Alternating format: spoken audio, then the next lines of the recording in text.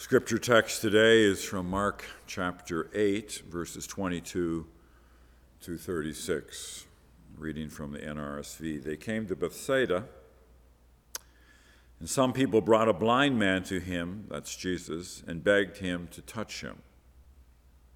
He took the blind man by the hand and led him out of the village. And when he had put saliva on his eyes and laid his hands on him, he asked him, "Can you see anything?" And the man looked up and said, "I can see people, but they look like trees walking." Then Jesus laid his hands on his eyes again, and he looked intently, and his sight was restored, and he saw everything clearly. Then he sent him away to his home, saying, "Do not even go in to the village." Jesus went on with his disciples to the villages of Caesarea Philippi. And on the way he asked his disciples, "Who do people say that I am?" And they answered him, "John the Baptist, and others Elijah, and still others one of the prophets." He asked them then, "Well, who do you say that I am?" And Peter answered him, "You are the Messiah." And he sternly ordered them not to tell anyone about him.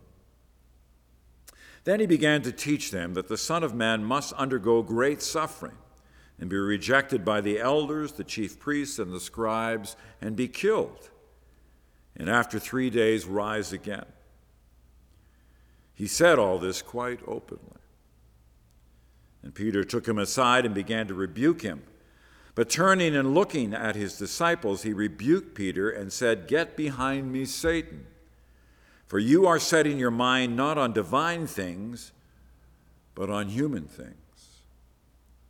And he called the crowd with his disciples and said to them, "If any want to become my followers, let them deny themselves and take up their cross and follow me. For those who want to save their life will lose it, and those who lose their life for my sake and for the sake of the gospel will save it. For what will it profit them to gain the whole world and forfeit their life?" Here ends the reading of God's word. We welcome you today on this first Sunday in June to Weston Park Baptist Church, and we trust that as we begin this month that we might be well aware of God's goodness to us and his love for us. Liturgically, this is actually Pentecost Sunday, 7 Sundays after Easter, and it's a time to welcome the Holy Spirit and to be aware of the Holy Spirit. We are going to continue on in our study in the Gospel of Mark, but we come to a famous text where Jesus asks the disciples, "Who do people say that I am?" And then, "Who do you say that I am?" And that is a key question in terms of the identity of Christ. How do we perceive Jesus? How do we understand Jesus? Who is Jesus for us?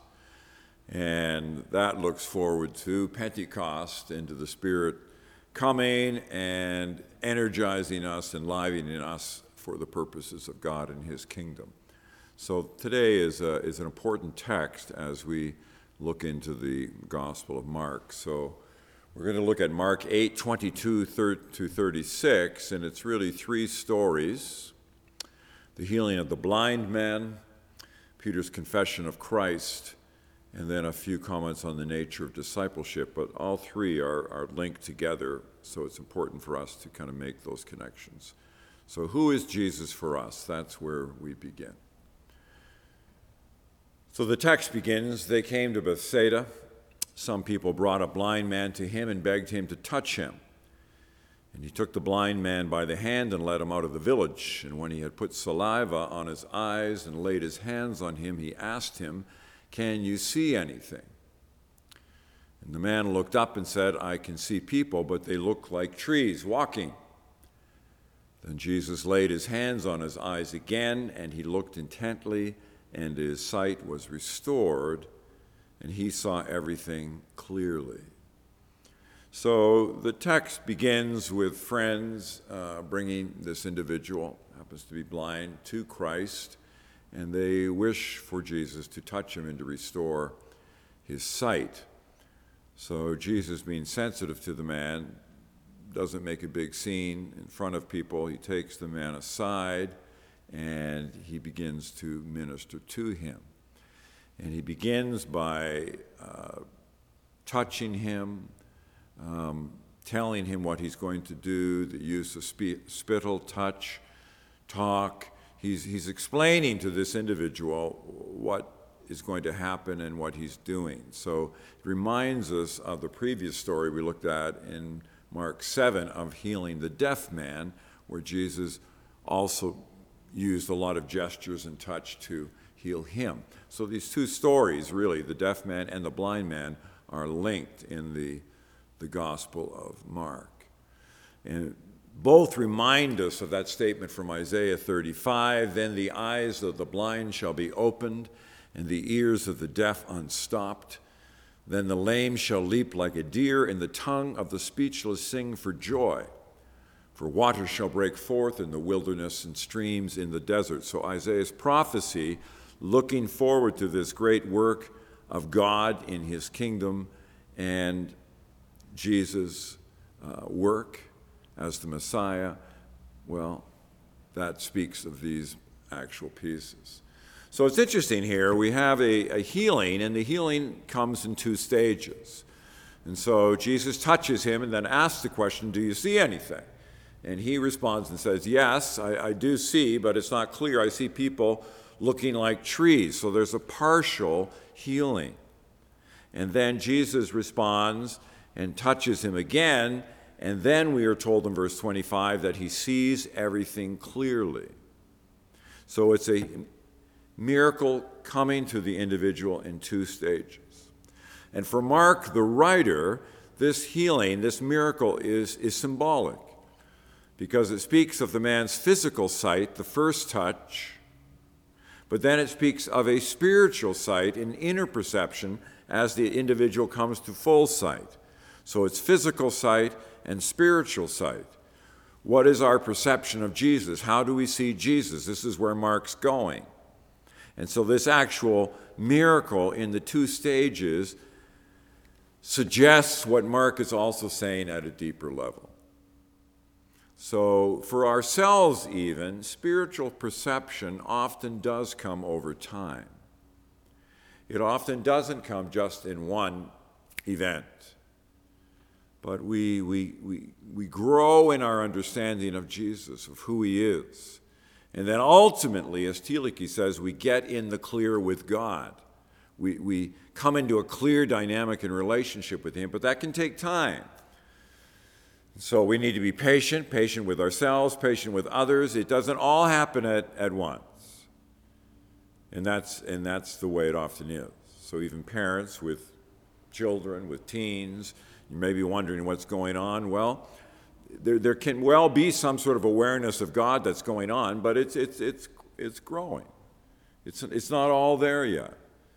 And the individual needs to pass through whatever they're going to pass through until they come to clear sight. So we need to be patient, not judging one another, but be praying for one another, encouraging one another as we trust in God's work in that individual's life. So the healing then, this miracle comes in two stages. So that we want to be aware of. Second story. Jesus went on with his disciples to the villages of Caesarea Philippi, and on the way he asked his disciples, "Who do people say that I am?" So we've heard that question before. Who do people say that I am? What label are people putting on me? So in our own culture, we tend to want to label people. Label people political. What political stripe do they have? Label people in terms of maybe their churches, their denominations, their view of God, their understanding of the atonement. It goes on and on and on. We like to put labels on people, put them in categories, make people fit somehow. And so even in Jesus' day, that was going on. And so when Jesus says, "Well, who do people say that I am?" he's asking, well, what label? How are they labeling me? And so the disciples respond with some answers. Well, some see you as John the Baptist, Some see you as Elijah. Some see you as one of the prophets. But as we've looked at the Gospel of Mark, we've also heard that the teachers of the law see Jesus as a sorcerer. Or in Nazareth, they saw him as the hometown boy. And the disciples are often seeing Jesus as a wonder worker. The demons recognize that Jesus is from heaven, if you like, or speaks the glory of God, the truth of the kingdom of God. So a variety of positions on how they saw Jesus in his day and how we see Jesus today. How do we label Christ? How do you label Christ? So that's where Jesus begins. Disciples answer, well, here are some of the ways. And then Jesus follows it up and he personalizes it and he says, okay, but who do you say that I am? And this is the key question in the Gospel of Mark for us. Mark 1:1 begins by announcing that Jesus is the Christ, the Son of God. And then the rest of the Gospel goes on to explain and show that. And here the question is, well, who do you say that I am? So if you've been following this series for a number of weeks, here we are in the seventh week, well, it's who do you say that I am? You've been hearing about Jesus. We've been reflecting on the Gospel of Mark. Well, who do you say that Christ is now? Jesus, Gospel of Mark, is asking us that. And so then Peter speaks to the group, and he says, well, you are the Christ, verse 29, which is you are the Messiah. The word Christ is the word Messiah. Christ is the Greek form. You are the Messiah. You are the anointed one of God. Peter says that. You are the Christ. And it's interesting when we look at the other Gospels, that Matthew writes of it, and he embellishes it a little bit. He says, you are the Christ, the Son of the living God. A little fuller text. You are the Christ, the Son of the living God. And then it goes on to say, blessed are you, Simon, because you have come to this insight. And then Luke says, well, you are the Christ of God, the Christ of God, the Messiah of God. So that's how the gospel writers are presenting Jesus. Jesus is the Messiah. Jesus is the Son of the living God. Jesus is the Christ of God.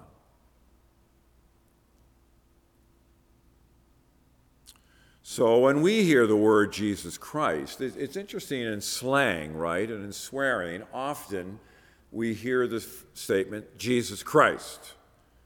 Oh, Jesus Christ.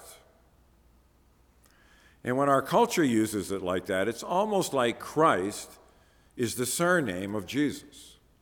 Jesus is his name and Christ is his last name. I think that's how a lot of people think about it. Jesus Christ. They have no idea what they're saying.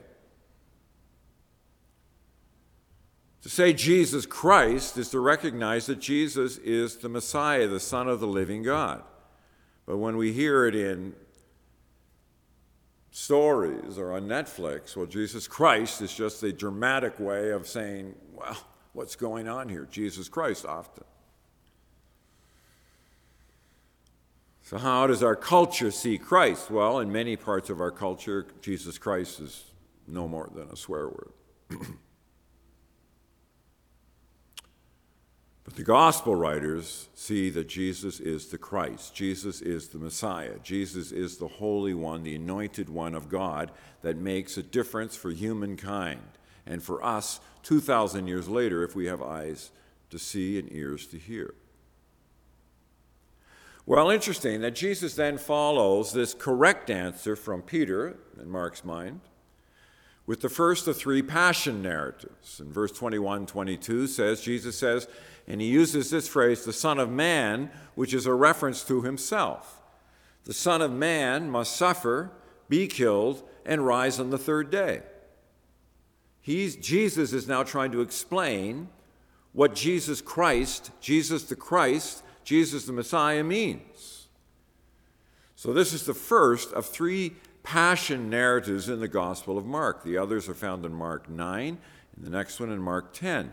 Here, the Son of Man must suffer, be killed, and rise on the third day. Now, it's interesting to note, because here we go. Peter, who just said Jesus is the Christ, now strongly objects to Jesus and actually rebukes Jesus. He takes him aside and rebukes him, saying, no, that can never happen of you. And so Peter here patronizes Jesus. Why? Because the understanding of the Christ was to be a conquering Messiah, a warrior Messiah. That was how the Jewish nation was looking forward to the Messiah in that day. So Peter recognizes that Jesus is the Christ, but he sees him and wants to see him as the warring warrior Messiah. But Jesus isn't that. And so Jesus now has to correct Peter and says, well, I am not that. I am the Son of Man who must suffer, die, and rise on the third day. So it comes in two stages here, and that's how come it follows this miracle. Peter gets it right off the top. You are the Christ. But he interprets Christ meaning the warrior Messiah. He has to come to the new, fuller interpretation, which means that Jesus is the suffering servant, is the Messiah of God, who identifies with the suffering of humanity and walks in solidarity with all of us in our pain and in our grief. And he enters into that. He is the compassionate Christ to raise us up out of that, and he does so by experiencing it himself. So Jesus has to make it clear to Peter, no, you are not right here. You need to listen to what I'm saying. In fact, Jesus says very strongly, out of my sight, Satan, because you are thinking of the things of men and not the things of God.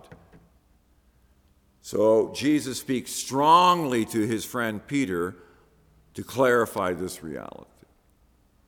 Now, just as an aside, it's interesting because Peter is speaking from conviction, and he's saying to Jesus, hey, I see things clearly, and you don't, Jesus.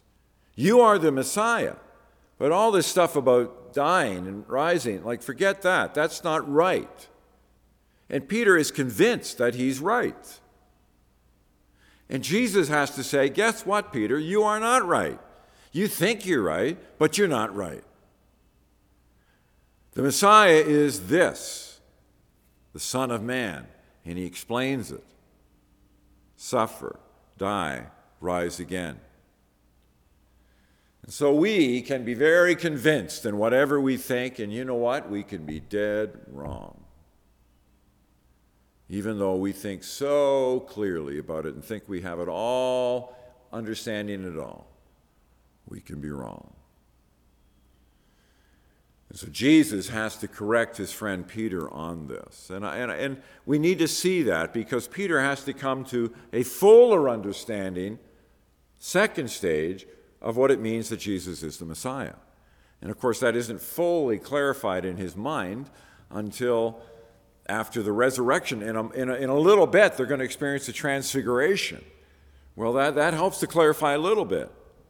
But ultimately, it's after the resurrection. Then ultimately, all the way to Pentecost, when the Holy Spirit comes and the new kingdom of God takes off in a dramatic way. So you see, it is this fuller understanding that Jesus is getting to. And that follows the two-stage miracle of the healing of the blind man.